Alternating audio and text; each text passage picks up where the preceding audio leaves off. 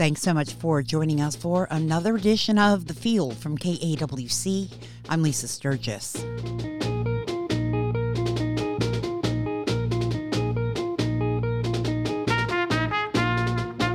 This week, we discuss 3 issues affecting Yuma County and the people who call it home: the border, water, and domestic violence. First, we speak to Congressman Raul Grijalva about recent reporting on the toll illegal immigration is having on Yuma Regional Medical Center. Then we get some stunning statistics on just how much water is lost from the Colorado River each year from Sarah Porter with the Kyle Center. And finally, Yuma County Attorney John Smith joins us to discuss domestic violence and how his office is joining forces with a local nonprofit to handle the issue. We begin along the border.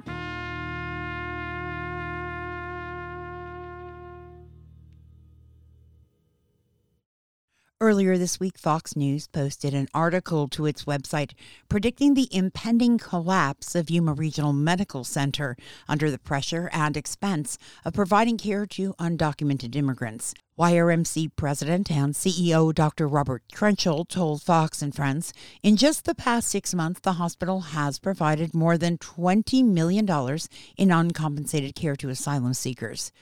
Just weeks before, another article from Fox News claimed the city of Yuma also faced collapse. We caught up with Congressman Raul Grijalva just hours before Tuesday's State of the Union address to discuss the hospital, the real impact asylum seekers are having on southern Arizona, and his views on efforts to reform the immigration system. Well, we're seeing not only with the reporting, but I think some of the pronouncement by elected officials, be it at the federal level, state level, or local level, talking about imminent collapse, financial disasters. We're trying to verify the figure that Yuma Regional Center sent out, saying that in 6 months it lost $23 million in uncompensated care for migrants. I would like to see that verified. I would like to, and if it's true, then something has to be done to relieve that. But I would like to see 23 million in 6 months. I think verification on that question is a very important point. I mentioned that and other things and other testimony that the sheriff of Cochise has given and some of the law enforcement officials in Yuma have given relative to the situation. No doubt there is considerable stress in communities like Somerton, San Luis, who are on the front line of dealing with any surge that occurs around people coming on asylum and refugees. And more of them coming from countries, not from Mexico, but from Central America, Brazil, Argentina, etc. And so this pressure requires humanitarian support, resources for community, but it also requires making the investments, that was an earlier question, in home countries, so that process does not require this surge coming to the border, that people are able to process and make their solicitation on credible fear in their home countries. Let me just say that what we're talking about is that, I'm about getting some stuff done, and I think the president is about getting stuff done. And what we're seeing more and more is just how do we score political points? And on the issue of immigration, the border, and the borderlands, it becomes expendable. They're going to have a future Republican presidential candidate is going to be in Tucson to have a discussion on border solutions. The photo ops that happen constantly in Yuma and Nogales and in Douglas relative to the border, but there's no substance and there is no clear agenda. Where is the middle ground? I would certainly want to work with whatever colleague on the Republican side is willing to discuss the very real issues that are going on in the border, and to continue to exaggerate and in many instances lie about the situation at the border, which is stressful, which is demanding, which is critical. I don't deny that, but to make that seem as though we're on imminent collapse and that it is out of control and lawlessness is ruling the area, I think is disservice both to the local community and certainly changes the discussion entirely on what we need to do in the future. everything that we're hearing about on the issue of the border right now is from a narrative coming from the Republican majority in the House and some senators, and that is an enforcement only. Everything wrong with that's going on in the country is related to what is going on in the border. No real discussion of any policy changes. No real discussion about how we accelerate and how we accelerate the investments that we need to make in the borderlands, particularly in our ports of entry, and no real discussion about legislative efforts to begin to deal with Dreamers, the DACA students, with workforce issues around workers, seasonal workers. I don't think we'll see any real discussion. We won't see any real discussion around the issue of comprehensive immigration reform. I hope that the administration, through its own administrative means, begins to enhance and begins to make the investments that we need to make in processing the enormous number of asylum and refugee seekers, both at our border and in their home countries. I think the investments that were announced today of $3 billion from the private sector to encourage economic development and employment in countries of origin, particularly in Central America and parts of Mexico and other parts of Latin America, I think is an important initiative, the private sector being involved. But I think we have to do much more in terms of our hemisphere. With issues around climate, issues around deforestation, issues around political violence and persecution. Those are all and poverty, severe poverty, that are fueling this migration. You know, the prediction by studies that by 2050, over 1 billion people will no longer will be moving constantly from their country of origin to some other place. And, you know, the United States, like it or not, is that other place. Not because of who we are, because of the opportunity that's available here. And I think that pressure is going to continue. So I would hope that if anything happens, and if the president says anything, that is going to be about the kinds of initiatives the administration is going to take, because at least in the House of Representatives, all I hear is hard line positions relative to immigration, with no movement at all on any of the fronts, investment or process that I just talked about, legal process. I'm encouraged by some Republican colleagues, Tony Gonzalez from Texas, who is talking about we can't just talk about enforcement. We have to talk about investment and a process to deal with people, and the humanitarian support that needs to occur in the borderlands so that these communities don't bear the brunt of it. I think those are administrative initiatives that I hope to hear from. I think the commitment to a sane and humanitarian immigration process is going to be made. But the fact remains that given the hardline extreme position that we see from some of the members in the Republican caucus, I don't see any real legislative movement. I think the president's commitment is going to have to be what his administration is going to do. That was our conversation with Congressman Raul Grijalva. KAWC also spoke with Dr. Trenchel about the article and the figures cited in it. The doctor told Arlu Gum the headline may not be accurate, but the numbers simply do not lie. Dr. Trenchel says YRMC is financially stable right now, but says the situation is unsustainable in the long term. You can hear Lou's full conversation with Dr. Trenchel on Arizona Edition, which airs right before the field, or you can check it out on our website, kawc.org.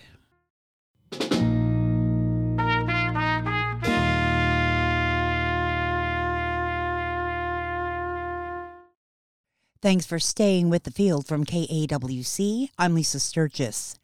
The 7 states covered under the Colorado River Compact were supposed to submit a mutually negotiated plan for reducing their usage of river water by January 31st. The U.S. Bureau of Reclamation got 2 proposals instead, one from 6 states and another from California, which chose to go it alone. This leaves Arizona, California, Colorado, Nevada, New Mexico, Utah, Wyoming, and the country of Mexico bracing for even deeper cuts to their water allotments. And now there's a new element to factor into the equation: evaporation. And it promises to have a profound impact on water availability, especially for central Arizona. We sat down with Sarah Porter, the director of the Kyle Center for Water Policy at Arizona State University, to get a better idea of what that means for our water future. If you do the math, you'll see that Arizona would endure a cut of up to 56%, and California, it would only, in the worst, the biggest cuts are only proposed to be about something like 30% of California's total supply. Does that 56-30%, does that account for evaporation? Is that why it looks so huge? So what they're doing is adding this new IPV volume. And that's essentially their evaporation volume, IPV. In the old days, before this letter, we always had this chart that showed these two different agreements where the different states had agreed to cuts at different levels of Lake Mead. And there would be one column for the agreement in 2007, which is in this chart called IG. Okay. And then there would be one column for the 2019 Drought Contingency Plan, or DCP. And so this new chart on page 9 shows a third column, and it's called IPV, which is Infrastructure Protection Volume. That's what they came up with. Like on a rough estimate, is how much does evaporation account for? And it varies, right? But it's somewhere between, let's say, 16 and 22%.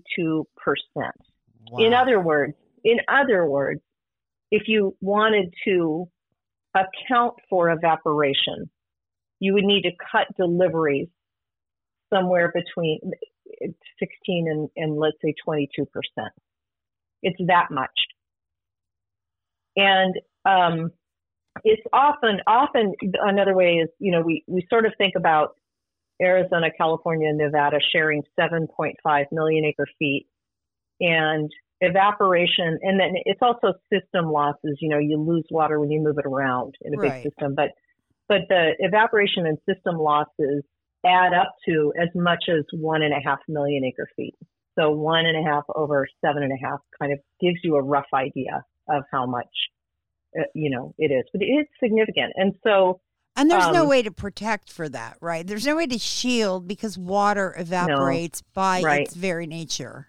Right. And think about, I'm sure you've seen Lake Mead. You can't cover it. I mean, it's not feasible to cover it. And, Lake Powell, all the other all the Morelos Dam, all the other reservoirs, it's just a fact that water is going to evaporate. So we're doing some modeling because we like to show what would the impacts of doing this be. And when we're modeling this, we are assuming that all of the cuts that Arizona is proposing to take would fall on CAP water users, not on main stem users. That's just how we're modeling it. And so that would be the CAP getting down to, like 300,000 acre feet at the worst.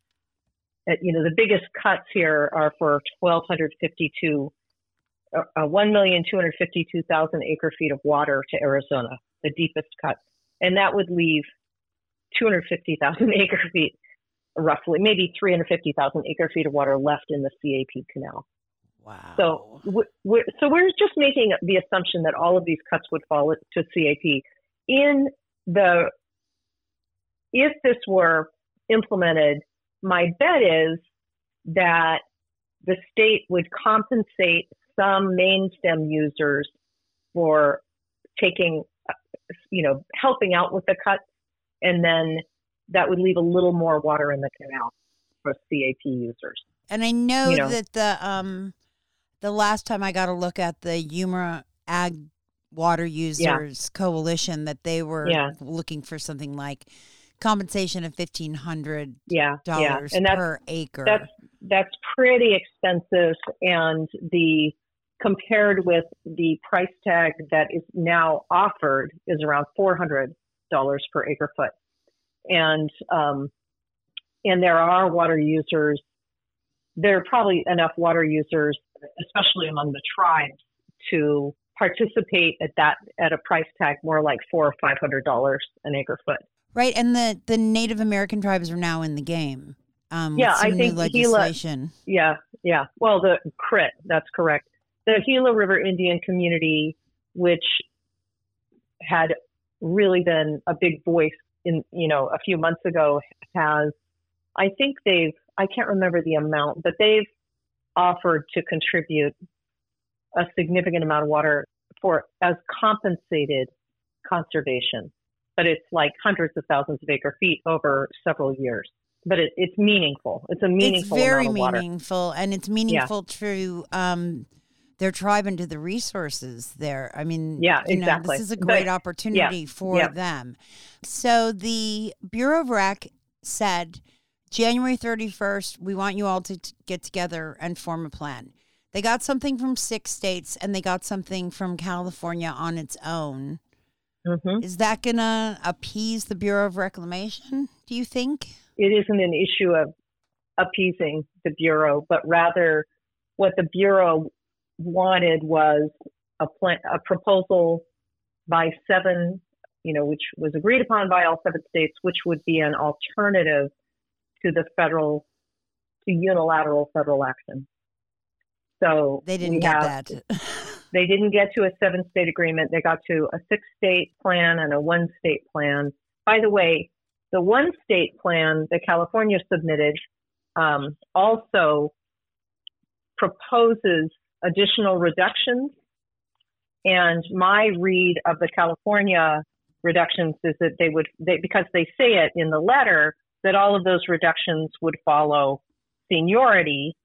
So essentially, the cuts would all fall to Central Arizona until all of the junior users' water is taken away. Until there's no junior priority. That was the objection that J.B. Hamby raised in his response to the plan. Was he said it doesn't follow the law of the river and it doesn't follow the hierarchy. So, exactly. So that's our read of the California plan is the cuts would be by priority. And so then we know that one of the biggest junior users is the users along the Central Arizona project. And so that's 1.6 million acre feet.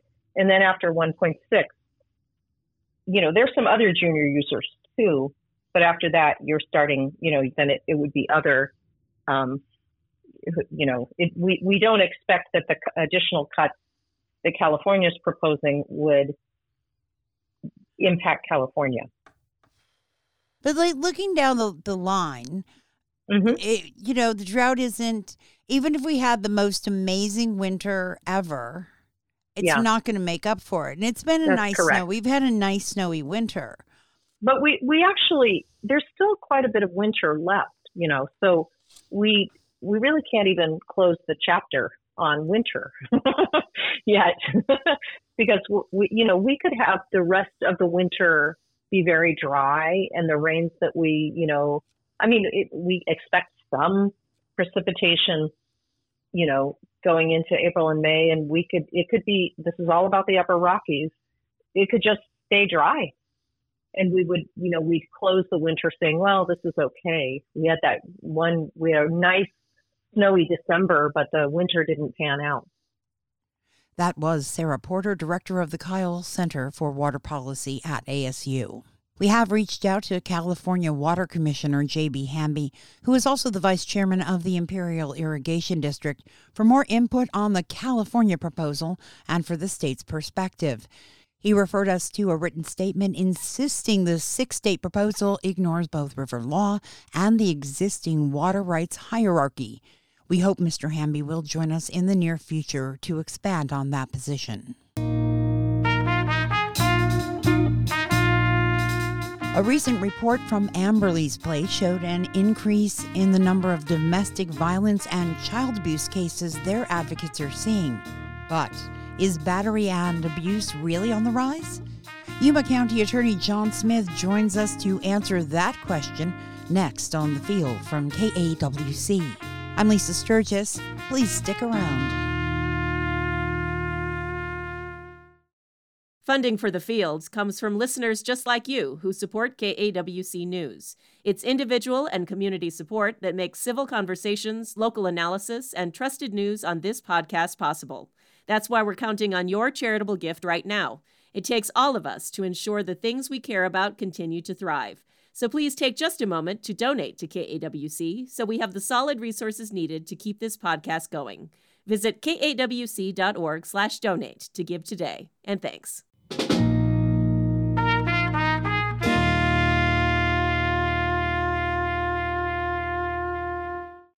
You're listening to The Field from KAWC. I'm Lisa Sturgis. Thanks for staying with us.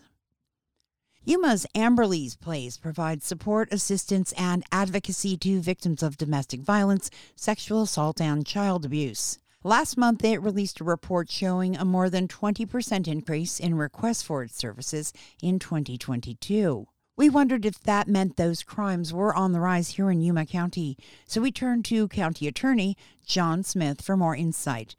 Smith told us increased reporting is actually a good thing. He explained why and how county prosecutors team up with Amberley's to help victims of these types of crimes. Recently, Amberley's Place released some numbers and it showed a rise in domestic violence cases. But I know that your office is very active in domestic violence and victims' rights advocacy. Is your office seeing an increase in prosecutions on domestic violence cases? I think our as far as DV cases go, they're pretty steady. I think that rise with Amberley's Place was comparative to the year prior, and sometimes they do it, month to date. I will tell you, during the pandemic, when schools and such were shut down, there was a drop in the number of cases reported or cases going through Amberley's Place. Now, those are just cases going through Amberley's Place, and people should understand that Amberley's Place is open whether or not you walk in with law enforcement or not. They're 24/7. They will make themselves available. They will do Jane Doe examinations and so forth. So you could have a case that goes through their office or their agency, and it never really, maybe there's not a suspect involved, or it never makes it to our office because of something like that. But I know that during that pandemic, we had significant concern that there was a drop in the number of reported cases, especially when it came to child-related crimes. And the reason why, Lisa, was because we suspect, and I believe it's true, is with Amberley's Place, we have a children's justice project. And we go to as many educators as possible a year. I attend these myself for training purposes for the educators. And we go to doctors, we go to clergy if they'll see us, anyone that'll listen to us. And we do a training on indicators of child abuse and neglect and what to do and how to report it. We do it for mandated reporters, and sometimes we'll even do it for discretionary reporters. But during that period of time when the schools were closed, we were unable to reach most of them. And most of those schools were virtual, and they were unable to identify or have moments where children could come forth and disclose, or there was an indicator of abuse or neglect that could be seen. So the reports were dropping. I'm a firm believer, and I used to end the training when I did it with the old saying that, if you think you're reading a lot about it in the paper, it's not because it's happening more, it's because we're identifying and catching it more. So those numbers going up could possibly be a result of the numbers in the prior years due to the pandemic and the shutdowns that were occurring. Let me give you some background then on this program. This community justice project there's a community justice coordinator in Amberley's Place.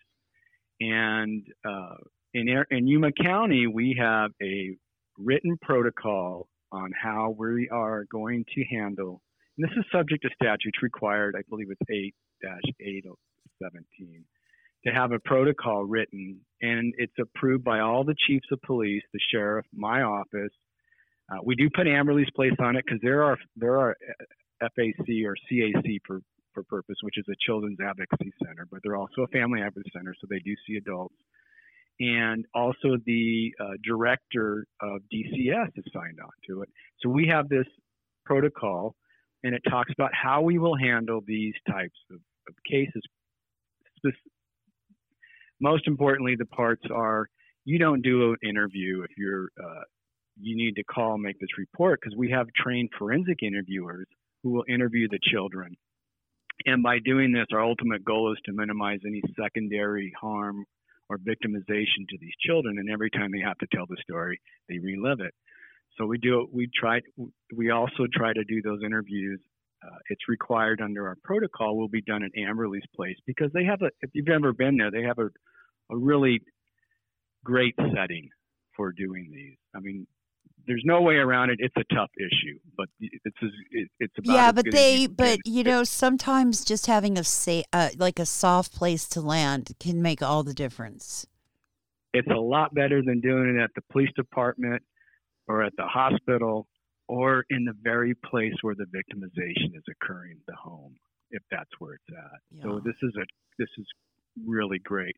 And it really is a place for all of us. I mean, Amberley's Place is a nonprofit, but they exist for the very purpose of they're not a safe house. They're not a place to stay. For people to go, and they can for suspicions of abuse or neglect, they can have a forensic medical interviewed first with a trained investigator, whether they're from law enforcement or DCS, that's trained in so many hours to handle these types of cases with children. And then they will determine alongside, if necessary, and sometimes they'll call the sexual assault nurse examiner and tell them what they got, and they'll converse and see if that would be warranted, a sexual assault nurse examination or a nurse examination if it's not sexual in nature, but just a type of child abuse, physical abuse other than sexual. That was Yuma County Attorney John Smith. For more information on the services Amberley's Place provides, you can visit their website. And if you're not in need of their help, it's also a great place to find out how you can help them continue their mission.